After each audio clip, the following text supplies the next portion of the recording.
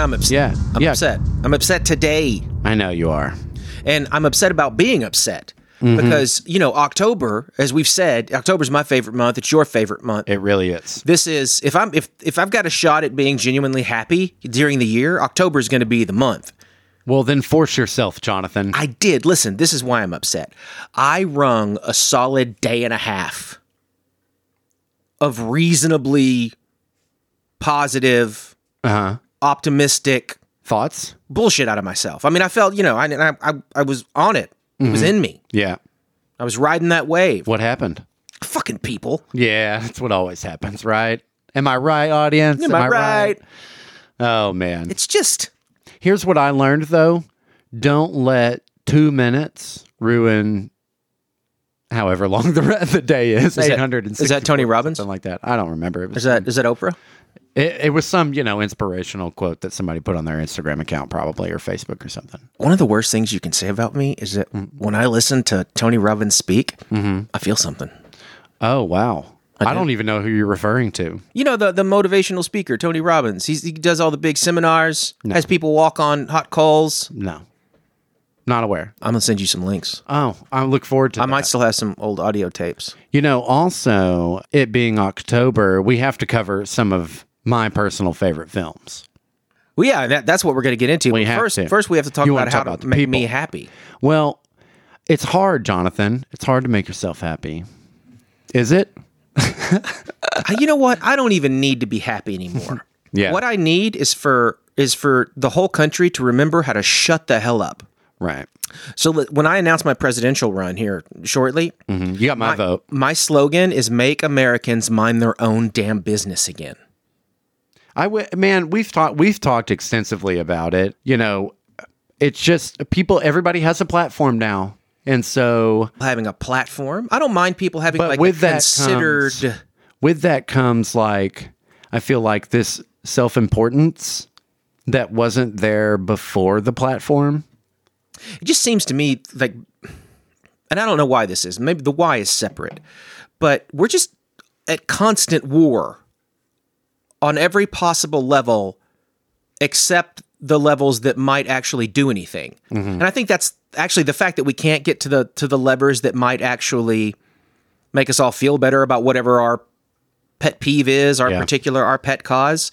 I think the fact that we can't ever get to those levers, that everything has become so dysfunctional, like above the individual level, is the reason we're trying to claw each other's eyes out. Yeah. And I mean, these videos of people going to, schools and screaming at anybody wearing a mask, or this whole nanny state where 2 seconds of something they overheard that they don't like, they have to try to get somebody fired. Cancel culture, as they call it. Yeah. My original position on cancel culture was that it was just a bunch of assholes whining about being held accountable. And maybe that was true, right? Like when the term was originally started getting kicked around. But that's not true anymore. Yeah. It's a thing. Yeah, it's more of it feels like a trend sometimes. I totally get equality, fairness. I want the best for everyone on this planet. Unless you're an asshole, then you get what you get. But it's become almost an extreme to where, I don't know.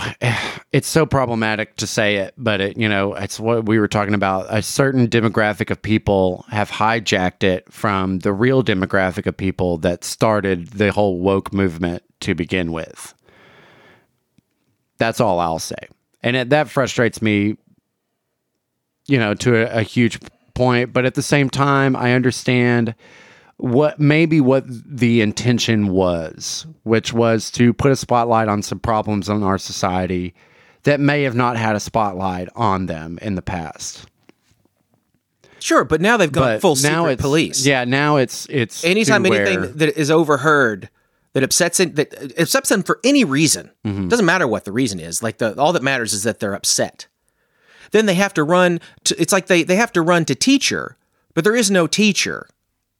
So again, it's just, we got to try to get somebody fired. We've got to try to have somebody lose their reputation, say some shit about them that isn't even true. It's just, yeah, it's very frustrating. It's something that bothers the ever-living crap out of me. But I also man, I don't, there's so many issues with this culture, this country, this planet.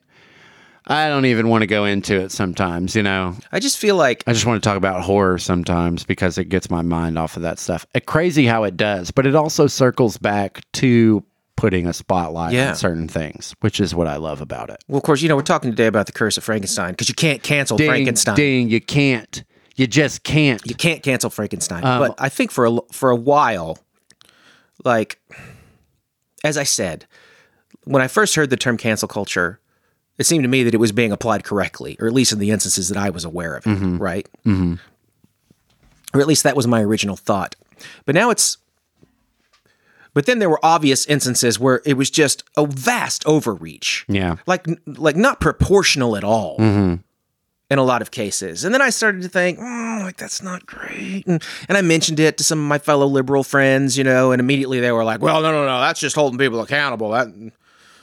That's just, it sounded like a conservative. What do you... So, I didn't. Your friends on city council. Is it really worth pursuing? So I was like, all right, maybe they're right. And then over and over and over and over again, and the specific thing we were talking about today. Yeah. And then I saw a couple of more instances out of my own personal circle, and these people are scaring the hell out of me. Yeah, they're scaring the hell out of me. I don't know what they think happens next. I don't understand how they're so sure that this thing they've unleashed isn't going to turn around and eat them too. That's the classic mistake, right? Mm.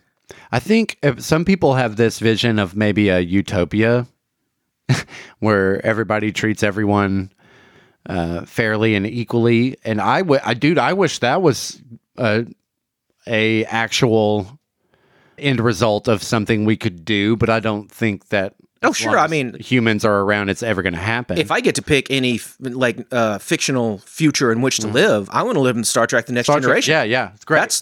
We've talked about my that. ideal future. Yeah. There's no question. I like Star Wars better, but Star Wars is actually a crappy universe to live in if you think about it.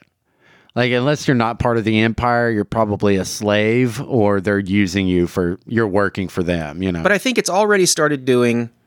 I mean, we've already seen cases where this,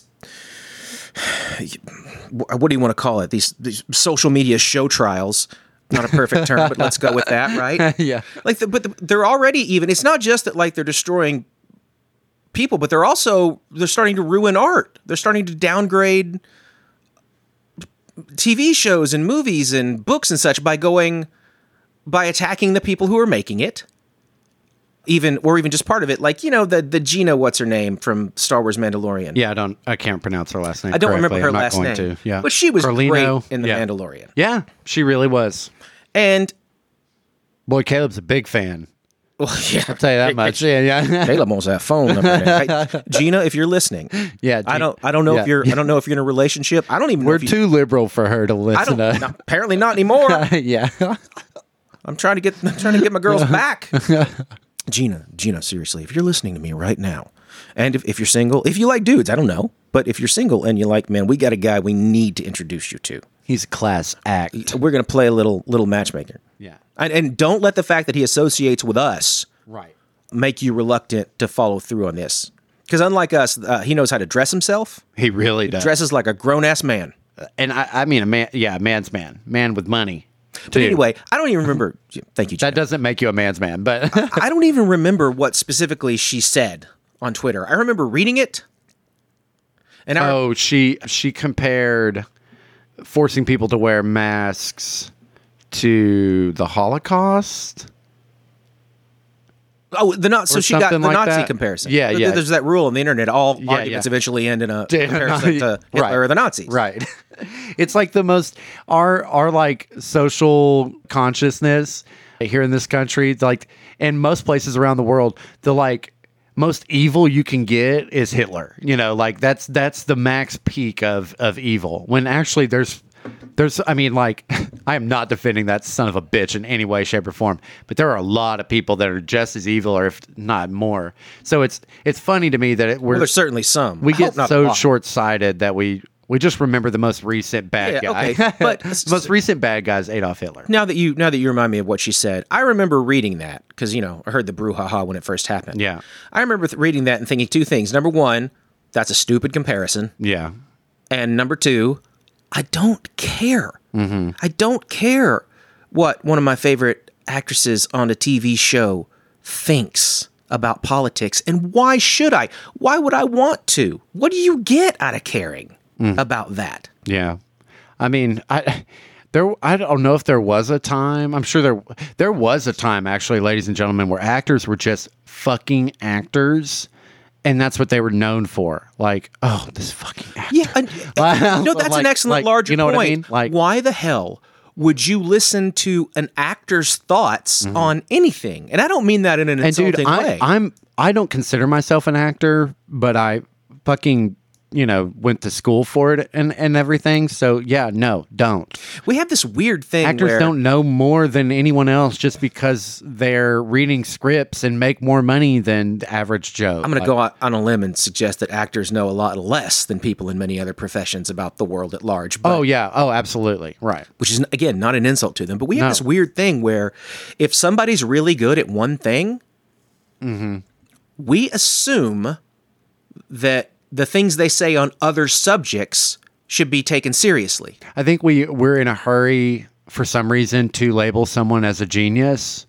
I hear that phrase thrown around a lot. I try not to use it that much, but there are people I consider geniuses. Hey, Poe. Sorry, ladies and gentlemen. The little terror, the little werewolf within got into our studio. We're in the Levi's laundry room today, not my laundry room. It's the lair, Jonathan. It's the lair. Look, this is much bigger. Notice the gargoyles, the candelabra, and the wooden altar. What I like about this one is that we don't have to crawl under a desk to assume the position. No, Jonathan, to get at your place, we have to crawl under a booby trap of spikes and cobwebs and to get. Yeah, I got to work. No. I got to trying to paint a picture. Oh, you were going all spooky. I was just going to say I'm working on my cable management. Okay. Oh no, Give guy a minute. I was going all spooky. That's after we descend the 1,000-step staircase. Anyway, we're going to talk about the Curse of Frankenstein. Levi's he's going to go full nerd. Yeah. Hammer. He loves this shit. Yeah. Speaking of actors, I don't know. I had to talk about that. I know. Usually we reserve that for the end of the episode. I don't care. It was too hot. Jonathan was fired up tonight. We are filming at nighttime, which is rare for us. A little behind the scenes for the audience out there. But why not? It's October.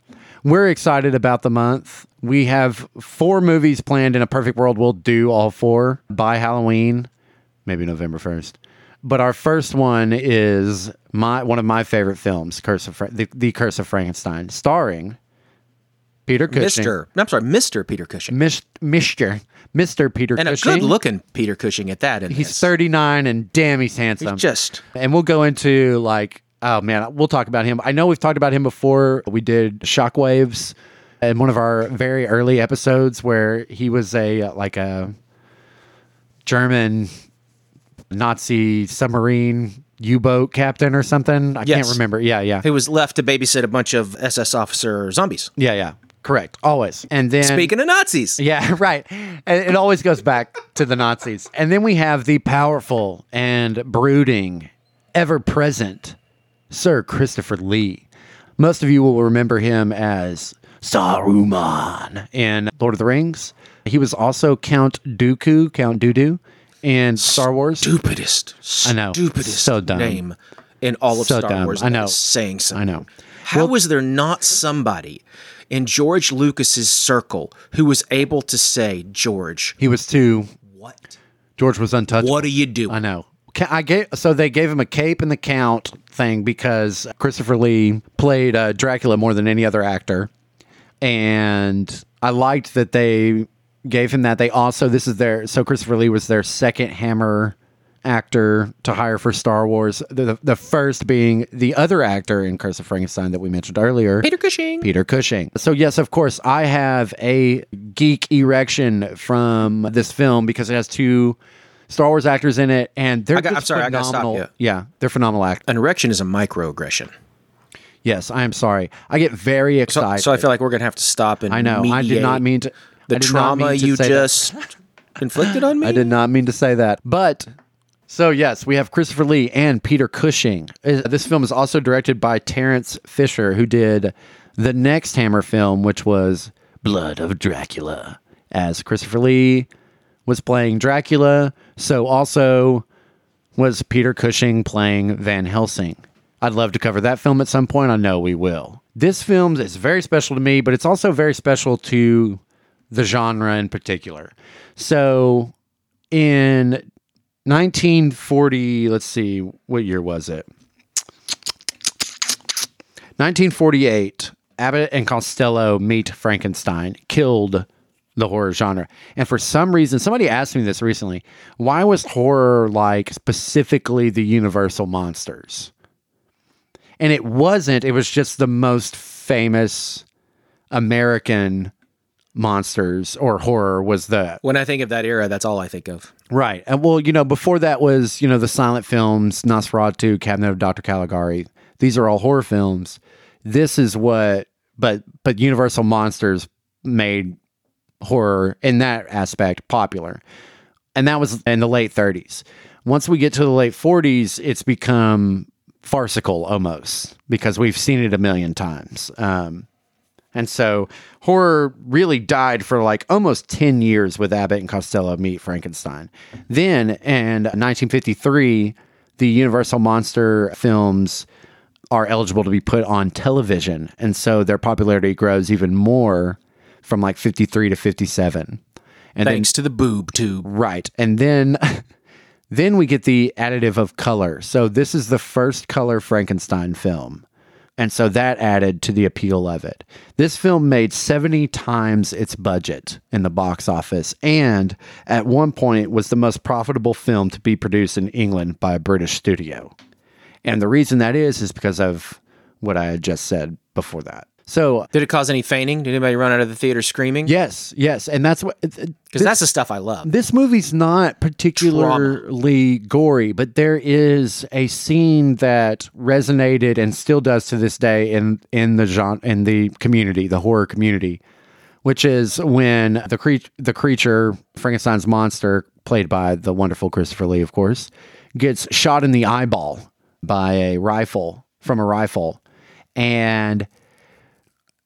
Number one, no one had ever seen someone get shot in the face really at that point. Like at that point was when John Wayne was doing his shit. And if you think about John Wayne movies, they just grab their side and fall down. Or just fall off the horse. Right. And so someone getting hit in the eye and putting their hand up to their eye was shocking.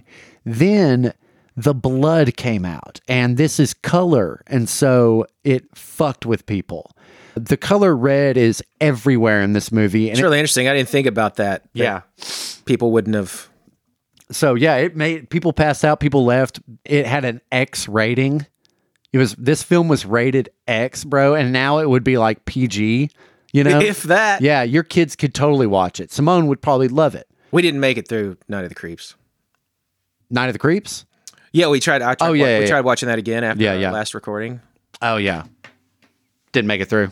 No, didn't think so. I mean, I finished the whole thing later, but I know you did. Curse of Frankenstein is family friendly, though. Apparently, not real. I mean, there's some dark tones in this film. It's Mary Shelley's Frankenstein, but yeah, it was rated X in England. Frankenstein. When did I read that book?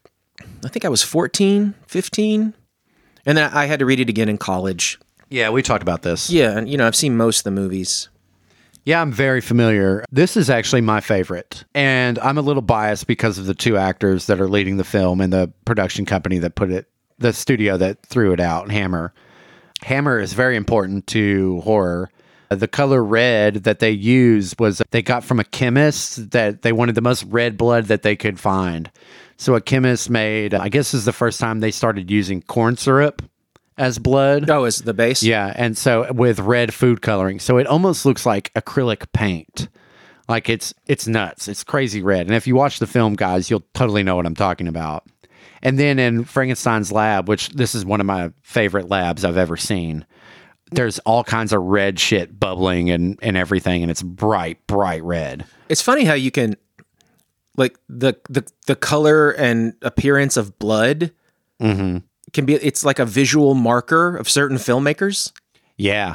No, Hammer Red is so, oh my God, like you instantly recognize it. But then, like, look at the color in George Romero's zombie movies. Yeah, it's like grape juice almost. Yeah, it's got kind of purple. Yeah, it does. It's purplish weird. tint to it, and the zombies, of course, are very blue looking. Yeah. And in Carrie, it's corn syrup, as in Scream. It's corn syrup, which is really, really effective. They used that in Hammer. They just added the red dye to it to make it even more red, and that's where it made it look like fucking paint. And in a lot of movies, it almost looks black, depending on the lighting. Oh yeah, no. And then of course they used, like in Psycho, it's chocolate syrup because it was in black and white. So let's see, the Quatermass experiment, or sorry, not the Quatermass. Have you heard of this or seen this movie? It's essentially District 9, or it's what inspired District 9. An astronaut falls to the Earth in a spacecraft, and he's been somehow like infected by something, and so they quarantine him, and he starts to turn into an alien. Nice. But the actor who portrays the main character is really effective, and almost looks like what's our boy's name? The director, My Best Fiend, Werner Herzog's. Yeah. Who's his friend? What's that guy's name? The actor? Yeah. Oh, his best. Werner Herzog's best friend. Yeah. For a second, I thought you were like, who's my best friend? Yeah. He's sitting right here. Oh my God. Son of and the actor. It's Klaus. Yeah, Klaus Kinski. Yeah. So that's who the main character in Quatermass Experiment looks like. It's really effective. Let's see. This was the breakthrough role for Peter Cushing and Christopher Lee. Peter Cushing had been on screen, or not on screen. He'd been on screen a couple of times. He was in a Shakespearean film with Christopher Lee, but Christopher Lee was just a spear carrier, so they never met. But Peter Cushing was on stage over 100 times before he was ever on film. Of course, a classically trained British actor. In his slippers. Yes, he's a majestic man. He's infamous for fiercely loving his wife. He was obsessed with dental hygiene because he didn't want to offend his fellow actors with bad breath in his scenes. That's considerate. Yeah, it became like an obsessive compulsive thing for him. I think there could be worse compulsions. He had a little cafe he used to always go to. He was very like into being an English gentleman, and he was. So basically he was like everything, here it comes, Lovecraft wanted to be. Was Peter Cushing, yeah. Lovecraft Bell. Also, Lovecraft was a huge fan of Mary Shelley and Frankenstein, so that's that as well. Well, of course. I mean, he had to have loved her prose style. Well, no, he absolutely did. And his like 70-page essay, if I'm not mistaken, there's a big chunk of it is about Frankenstein. I had the Frankenstein story. That's something I wanted to get into. Is ask you like what is it about the Frankenstein monster? But I remember having, like, I appreciated the Frankenstein story in its broad strokes. Yeah. But it's really difficult for me to enjoy, I mean, from the original book, really difficult for me to enjoy just the experience of reading it and the story as a whole, just because of her, that she has that very ornate rhetorical style. Yeah. I mean, it was just... And it's in letter. What's that called when the story's just in letters? Epistolary. Yeah.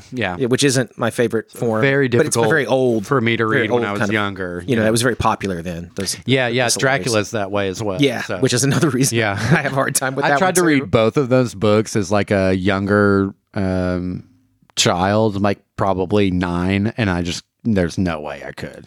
But it's interesting to me because it's, those broad strokes then went on to inspire like so many movies. Right. And the Frankenstein story has been in so many other books and the comic books and just all over the culture, because that was before we made copyright law ridiculous. So it's, it's public domain.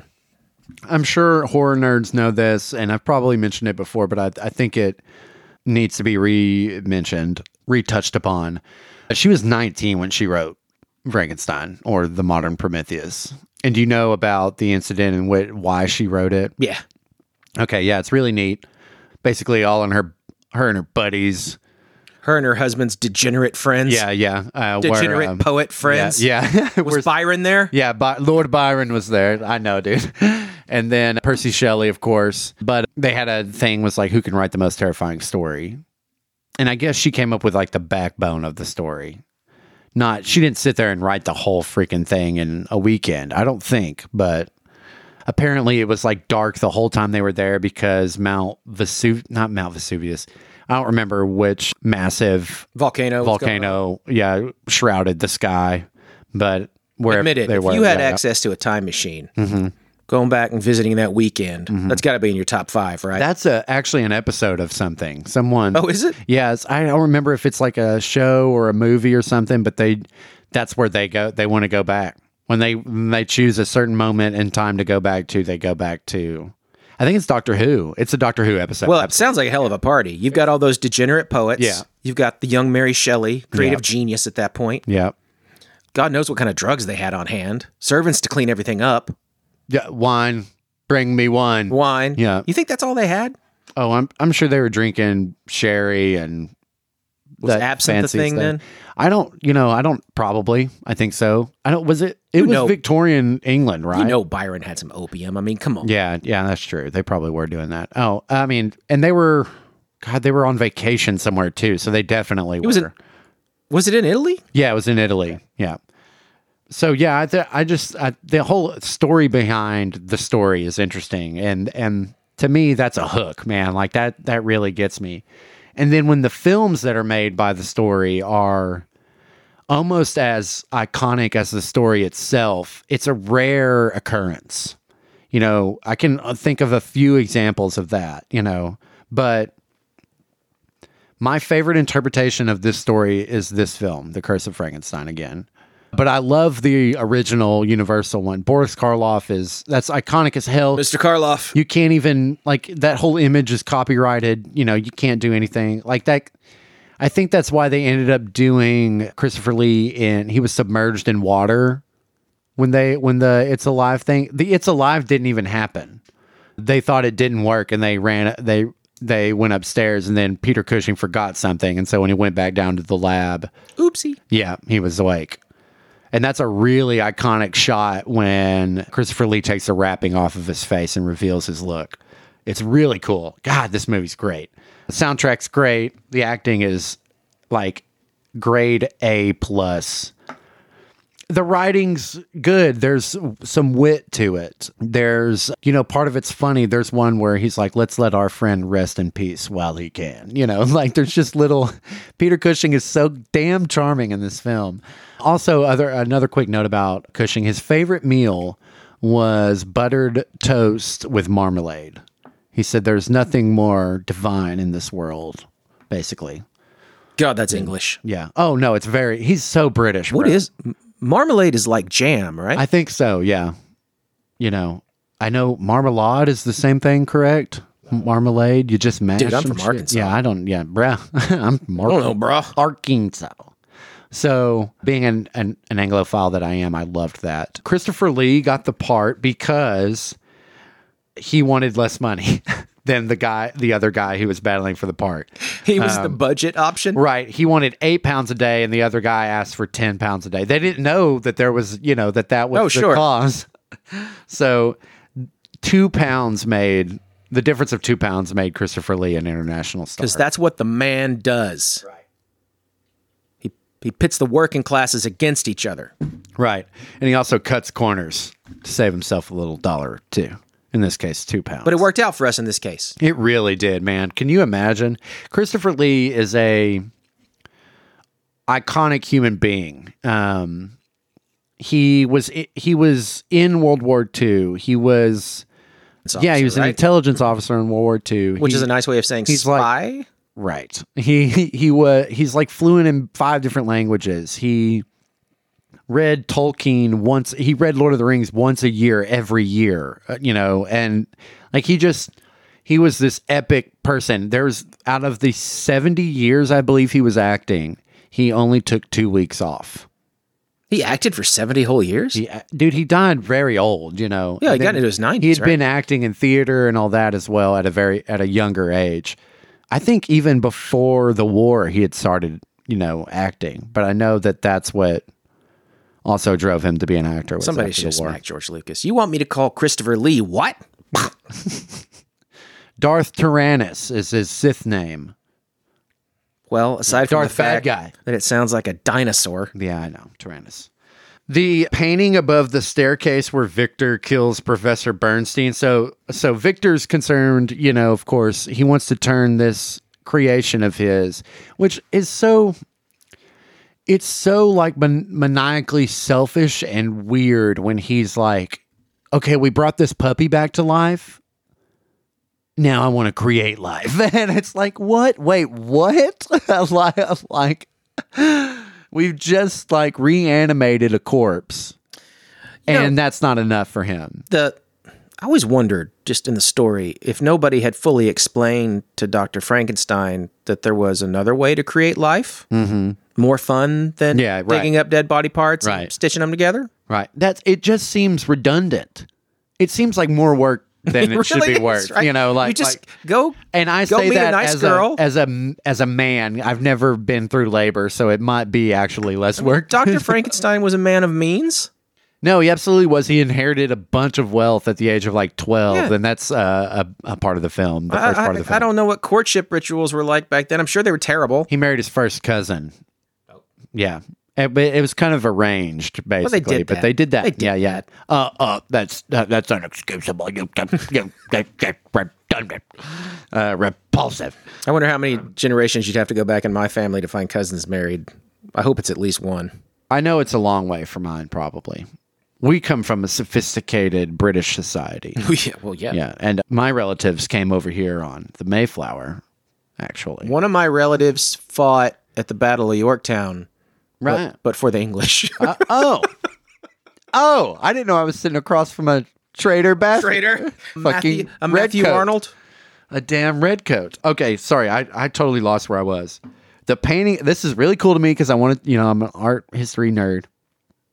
The painting above the staircase where Victor kills Professor Bernstein, the guy he's going to get the brain from, is called The Anatomy Lesson. And it was painted at sometime in the 1600s and depicts a doctor doing exactly what Victor was doing, which was dissecting a criminal. And then they go into there's a part where he talks about how the facial structure defines your intellectual capability. So like criminals, there's that whole thing. Phrenology. Right, exactly. That he talks about how, because his mentor's like, now that was real science. Right. His mentor's like, dude, this guy is so ugly. And he's like, but he won't be, his face is going to form to his intellect, and where his dead eyes are now, you'll see wisdom. And like, I just love it because it just shows how like antiquated their ideas were. And yet they still thought they could basically they could be quote unquote God, Like chiropractors. And proctologists. Well, the proctologists have an argument there, though. That's true. I mean, you lose your pooper, you lose everything. You lose everything. I mean, honestly, if you're a man, you lose everything. Like, I'm sure if you're a female, you do as well. If you're, a woman. So yeah, I can't there's just so much charm to this film. It's not very long. It's only an hour and 22 minutes, I think. But one of the, it's just very impressive to me that the script is witty, funny. The action starts almost immediately. They didn't want to lull us to sleep, almost like the Universal monster films did. Hammer wanted to, early on excite the audience, and they do that in a lot of their films. They also know their audience. They know that it's a bunch of teenage boys that snuck in while their parents dropped them off to go see a Western, so they know that it's sexual driven sometimes. Like to see Peter Cushing with some swimsuit model sitting in his lap in later Hammer films is just strange almost. Like it's weird, but that's, what they were doing. They had their two actors and then they had everybody else that they put in these films, and so it's really different, but they started, creating films that weren't just became again like the same thing the Universal Monsters films did, just parodies of themselves. Just formulaic, yeah. Right. There are still really one of my favorites, and it's a later one. It's called Asylum, and it's written by Robert Bloch, the novelist. Yeah, who wrote Psycho, and it's starring Peter Cushing, but it's sort of an anthology where he owns like this trinket shop, and everything in there is really old and looks ancient. And anytime someone buys something from that shop, something terrible like happens to them. And so he's in the film like 10 minutes, which happens a lot, guys. And you'll like, if you've watched as many Hammer films as I have, they show Peter Cushing's name before they even show the title. And then he's in the movie for 10 minutes. Like, they know how to get you. The Hammer knew how to get you. It's like Peter Cushing is in this film. Holy crap. I've got to watch it. They did that even in Shockwaves. Yeah, they did. Yeah. No, that's what Peter I mean. Cushing Like, got big billing, but he's in there for, like it happens in Frankenstein and the Monster from Hell, which is, I think, the last Frankenstein iteration. He did 7, I think. I don't know. He was in 16 films over 22 years for Hammer. But anyway, and Frankenstein and the Monster from Hell, doesn't even make his appearance until like halfway through the film. And it's where he teaches a protege how to do what he had learned how to do. The ending is really effective and really awesome. It's his mentor denying that any of this had happened and that Victor had killed his wife and stuff like that. And that he's just insane. And so all Victor's waiting is for his mentor to get there and freaking save him. He's like, nobody believes me, but Paul will believe me, Paul. And then Paul gets there and he's like, he's crazy, lock him up. And so the final shot is of a guillotine, but they just set up for a sequel. Something happens where like the Queen needs him in the sequel or something. I can't remember what it is, but I think the sequel is called Frankenstein Must Die. That's one of the sequels. But then there's all the Christopher Lee Hammer films, Dracula Has Risen from the Grave, Sons of Dracula, Daughters of Dracula, blah, blah, blah. What, Satanic Rites of Dracula, 1976 AD. Oh, yeah. I think my favorite Hammer film, and it's just by coincidence because somehow I picked this up on DVD. This was once upon a time, children. Yeah. There wasn't an internet. Right. And then there was an internet, but you couldn't watch movies on it. No. Because it was really slow. It was a series of tubes. Yeah. Tiny tubes. Yeah. And you had to watch movies on these things called DVDs. But anyway, I had a DVD of the Hammer film To the Devil a Daughter. Yeah. That's a good one. And I love the occult ones. Yeah, no, there's Black Sunday is one of my favorite ones, and it's in black and white, and it's an Italian director. It might not be a Hammer film, but it's around that era. God, we got to do both of those films too. I love Hammer. I can't say that enough. I think it's the perfect, like they have a perfect set of movies to watch in October almost. Like you don't even have to watch anything else. You just watch Hammer movies.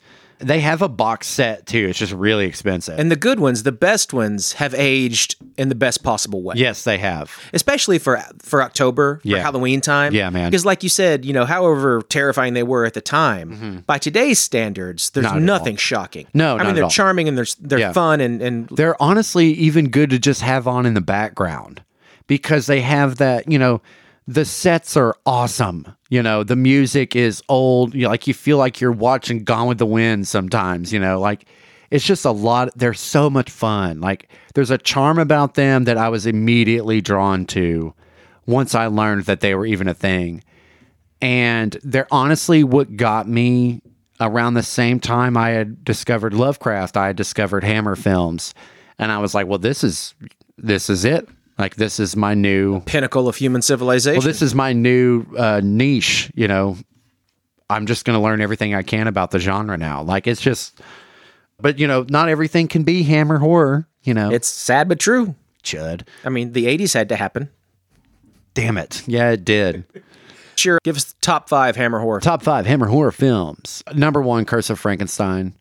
This is the first one. And it's the movie that developed Christopher Lee and Peter Cushing's lifelong friendship. So I gotta put that one. Next one, Blood of Dracula. That's the first Dracula film with Christopher Lee.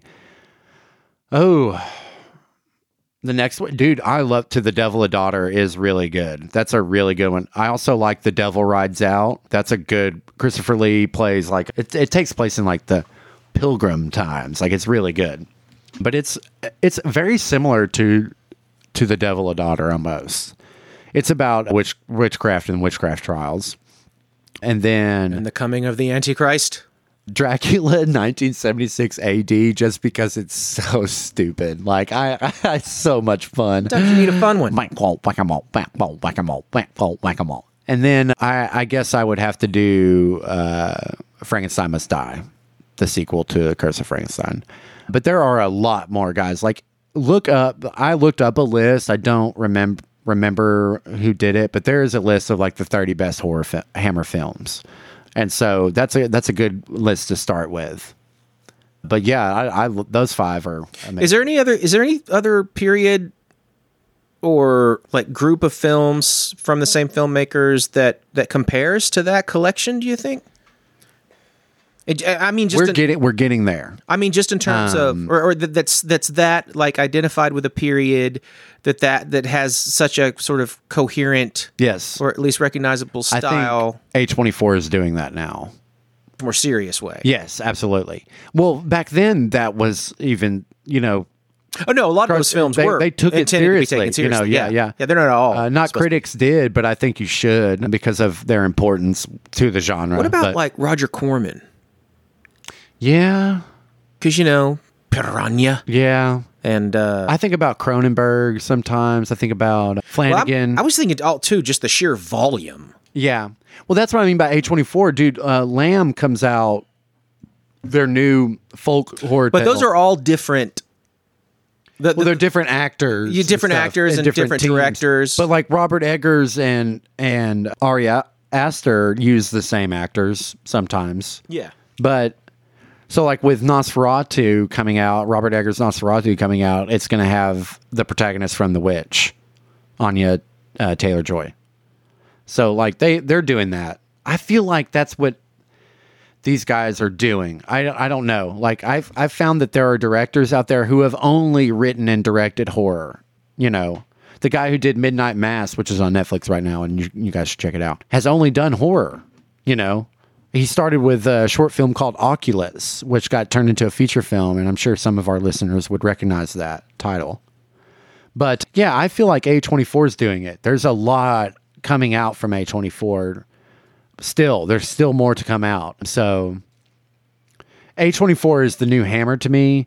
It's just way more serious, and sophisticated. Very much more. Yeah. But it's game-changing horror. And at the time, this was game-changing horror. This pushed the envelope, which is weird to say for a movie that barely has any kind of gore or crazy storytelling methods, so. What do you think is the, outside of the Hammer movies, and across all media, the films, TV shows, comic books, whatever, the worst depiction / usage of the Frankenstein character? I, Frankenstein, starring Aaron Eckhart. Movie sucked. Also, Victor Frankenstein with James McAvoy and who played Harry Potter? What's his name? Daniel Radcliffe. Daniel Radcliffe is not very good either. I was sad to say. I mean, it was. I think it's streaming on something that everybody has right now. And I gave it a shot, and I did not like it. Like, I don't think I even finished it, which maybe I should have. It just felt more like Van Helsing, which I was disappointed with. Now I feel like Van Helsing has kind of grown on me. That film has, but I was very disappointed when I first saw that movie. I thought it was going to be way darker and not really be an action film. So, but yeah, I've always loved these monsters. I think the worst that I remember seeing was the depiction in Penny Dreadful, but the black-lipped guy with the long. It looks like a metal lead singer. Yeah, it looks like used to be a metal lead singer and now he's homeless. Yeah. But that show went off the rails so fast. It did. I loved the first season. I know. So much. I was so hopeful. Me too. Miss Eva Green. Oh, God. Miss Eva Green, goddess, dude. She is still just amazing. She's an amazing actress, and she's a very easy to look at. She's got those great eyes, those really expressive. Yeah, they're green. Eva Green. Yeah. I can't. She's been in other horror things too. I can't remember what it was though. But now that I think of it, I think my first introduction to Frankenstein was probably through the Monster Squad. Yeah, now that I think of it too. And I think that's how my parents got me into Universal Monsters. Also, the box So you know what? Directed by the guy who directed last week's movie, Night of the Creeps. Nice. Oh yeah, that's right. We did mention that, I think. So like they did with Star Wars, they came out with like a box set with like new artwork and all this stuff. And they came out with like Universal Monster stamps and stuff. There was this Universal Monster, and it was like on Doritos and stuff back when I was a kid. And so I remember that's how I fell in love with them. Where they were very much into in pop culture at that time when I was a kid. For some fucking reason, the early '90s was cool with the Universal Monsters again. So I think it might have been like the 60 or 70 year anniversary or 50 year anniversary or something like that, and that's why. But I really like The Invisible Man. That might be my favorite Universal monster film. Bride of Frankenstein's up there too. Dracula's just Which boring, Invisible Man? The black and white one. God, who's that actor? Tyler's gonna kill me. In the black and white one? Yeah. I don't remember. I liked Memoirs of an Invisible Man with Chevy Chase. Do you remember that one? I don't think I've seen. I avoid 80s films. So Oh, it's got Sam Neill in it? I love Sam Neill. I know, but it's got Yeah. Chevy Chase. I mean, it's a really solid movie. Who's the heroine or the lady? I'm not remembering. But it's all good. Oh, The Invisible Man. Get this dead air out of here. But you look for that, but I wanted to mention one more. 1933, Claude Rains. There you go. Yeah, Claude Rains. Yeah, damn, he's good in that film. Don't worry, I won't let Tyler hit you. All right. The Invisible Man. But a really good take on the Frankenstein story. Well, maybe not. I liked it. It's one of those low budget found footage movies, and I know we've all seen enough of those. Yeah. But this is one that it works. All right. It's all right. It's entertaining to watch, and it's a fun take on it. It's super claustrophobic. It's called The Frankenstein Theory. Okay. It came out in 2013. Okay. And what happens is you have a professor who believes that they've been looking at like periods of murders and also periods of like flocks of caribou like being found slaughtered and stuff like that. And he thinks actually, I don't remember. Yeah, I think it's a man, the professor. It's been a minute since I've seen it. But he believes essentially that he's like found Frankenstein's migratory pattern. Oh, wow. Yeah. And that the whole time. And that a creature such as Frankenstein it's up in does the Arctic. exist. Yeah. No, the Frankenstein does exist. the Like he monster? believes Yeah. Mary Shelley's story was Real. essentially true. Yeah. Oh, it comes from the Arctic. And, which is where in the book, he winds up. But he believes that Frankenstein has just been essentially living off the grid. Yeah. Up in the Arctic. Never essentially the ending of the novel is we assume that the elements are going to kill him. Yeah, but nothing else has. But we all know that might Yeah. not work. Yeah, like so. But I love that. But this movie's really watchable. It's got What's it streaming on? Is it streaming on anything Is right? it streaming on anything? More about the Frankenstein theory. Tell me. So it's $2 on Prime Video. It's free on Tubi. I don't know what Tubi is. Oh yeah. Otherwise, it's $2 on Amazon Prime Video. Sick. I think I saw it on Netflix, and it was like free at that time. But it's been years. Yeah. But anyway, solid. Especially if you're into Frankenstein stuff, that's definitely worth checking out. Yeah, I will. I always check out stuff. What is it about the Frankenstein figure? I think it's a sympathetic figure. Much like us, we were not asked to be born. All right, Mr. Antinatalist. Well, you know what I mean? I don't know. There's something about the creature that is sympathetic. We all know he's not the actual monster. It's his creator is the monster. Yeah. Which causes him to become one as well. That also feels very at home with being human. Someone else being a monster to you could easily turn you into a monster as well. I don't know. It's just there's something so modern. It's because he's essentially at the beginning very childlike, right? And he doesn't even know how to talk. Yeah, no, it's a brand new consciousness. So, all he's ever going to be is whatever his father figure can teach him to be, which he's not very patient with, he's not. He's not. He's horrible. Yeah. There's a lot of social. You would not want Victor Frankenstein to parallels with this. Yeah, no, you would not. But I don't know. He's in the book, he's depicted very differently than he is in most of the films. But yeah, he does eventually learn how to speak.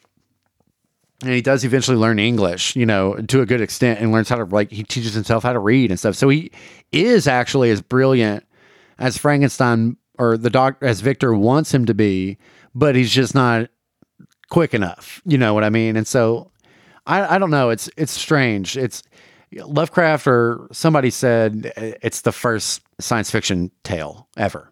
Is It's probably true. Frankenstein. Yeah. It's just awesome. And it will never be forgotten because of that. And it's just, it never loses its power because it is very human. It never loses its power. So Well, it's got that, can't cancel Frankenstein. you know, science out of hand Yeah. angle to it. Oh, I love it. Yeah. We can't control our own, you know, once we get, there's going to be a certain point where we can't control what sure, we're making. Yeah. How our ambition gets away from us in that area. Mm-hmm. And so do our creations in that area. It's an interesting, I don't know, I think about it sometimes like as a parental allegory. Yeah. Oh no, you have to be able to see that. Like, yeah. Me and my 12 dozen Yeah. little ones. Half dozen. Half dozen. Yeah. I'm going for a basketball team. Yeah. But you are, like, one of the worst things about being a parent is just knowing that you're always being watched. Right. And it's a weird thing in that, you know, number one, that they will almost never listen to anything you directly try to communicate to them. Yeah, this is very ironic, but I know what you're about to say. Yeah. So 90% of your efforts Yeah. go into the things that you directly communicate to them or you directly try to nudge them to do, right? Mm-hmm. And they will not do any of that. They will ignore everything you say. Mm-hmm. They say a curse word. Yeah, until the moment where you forget yourself and you're not at your best. Yeah. Or even just average day to day, you know, when you're not performing as a parent. Yeah. You know, if they're going to catch you picking your nose or something, Right, like that's yeah. not a great thing to pass on. But that's where they learn to be a person, is in all that watching and in just how you act day to day. And that's fucking terrifying. Yeah, It's it is. horrible. They're sponges. I've said it before. I'll say it again. They're like, Because you got want little them, sponge brains. You want them to be better than you at your Of course. sort Yeah. of, you know, native whatever Yeah. I mean, state. yeah, that has to be the goal for every parent. Is I just want them to be better than me. I want them to have a better life than I did. You know, you want better for your kids. That's the original goal. And then by about age 7, you're just like, I want to keep them alive and I want them not to go to prison. Yeah, and I want them not to become the death of me. Yeah. I don't want anyone to ever compare them to the Nazis. Right. Right. It all ends with the Nazis. Bring that back. You don't ever want somebody to say your kid's name to be like the new Hitler. Right. That's No. a bad God, look. no. That's a bad look. Can't name your kid Hitler here. No, nobody You wants, can't do it. Nobody wants to be Hitler's dad. No. I'll go ahead and guess that's a wrap on Curse of Frankenstein for me. I could have gone for a shit ton of time, I guess, on Hammer. I don't know if I could, though. Like, I would have to have done a little more research probably, but Oh, I have no doubt that Hammer. This isn't the last time we're going to mention the Hammer film. no, it's not. We'll have more information the next time we talk about a Hammer film. But this film just excites me about Halloween. It gets me excited about October. It has a great October feel. Every movie we're covering this month, it has a great October feel, and we highly suggest that you view them. Next week, we are going to be planning on covering John Carpenter's The Fog. We both adore this film. I'd have to do a watch along with that one. So, I just want to right. talk all over it while Right. while it plays. This movie's fantastic. We love it. We can't wait for you to hear our opinion on it. If you want to go ahead and watch it, you should watch The Fog right now. Yeah. What are you waiting for? It's October already. It's free on Amazon Prime. Right. It is. It's on Amazon Prime for free right now. Don't get tricked into watching the remake, Yeah, don't watch the remake. which is not good. You want John Carpenter's The Fog. You'll be able to tell which one's the original just from the 1980 poster that is there. Yeah, I think the Jamie Lee poster- Curtis is on the poster. I think It's got a Adrienne hand. Barbeau is too. Yeah. So Oh, you should be excited if you haven't seen it. I don't want to overblow the hype, but you should be very excited. After you get done watching The Fog, you should go down. If you live in Fayetteville or anywhere nearby, you should go down to Fossil Cove Yeah. and you should look at my boy's art show. Oh, thanks, Jonathan. But you better Gee. get there fast because those paintings are selling. They are selling. I do want as many people to see them as possible. You can also follow me on Instagram and message me there. For pricing, it's at Levi Horn, Horne. No new news about the film. I'll keep people posted about that when Tyler dictates that I No, can. I'm sorry. I got a little message for Tyler here. Okay. Tyler, I want to see the goddamn trailer. Yeah, There's no point in making a trailer if you do not share the trailer. People release trailers People are way and well in advance Hype of the movies people, yeah. all the time. Oh, man, you guys are hyped, and I love That's it. called marketing, Tyler. I want to see the trailer.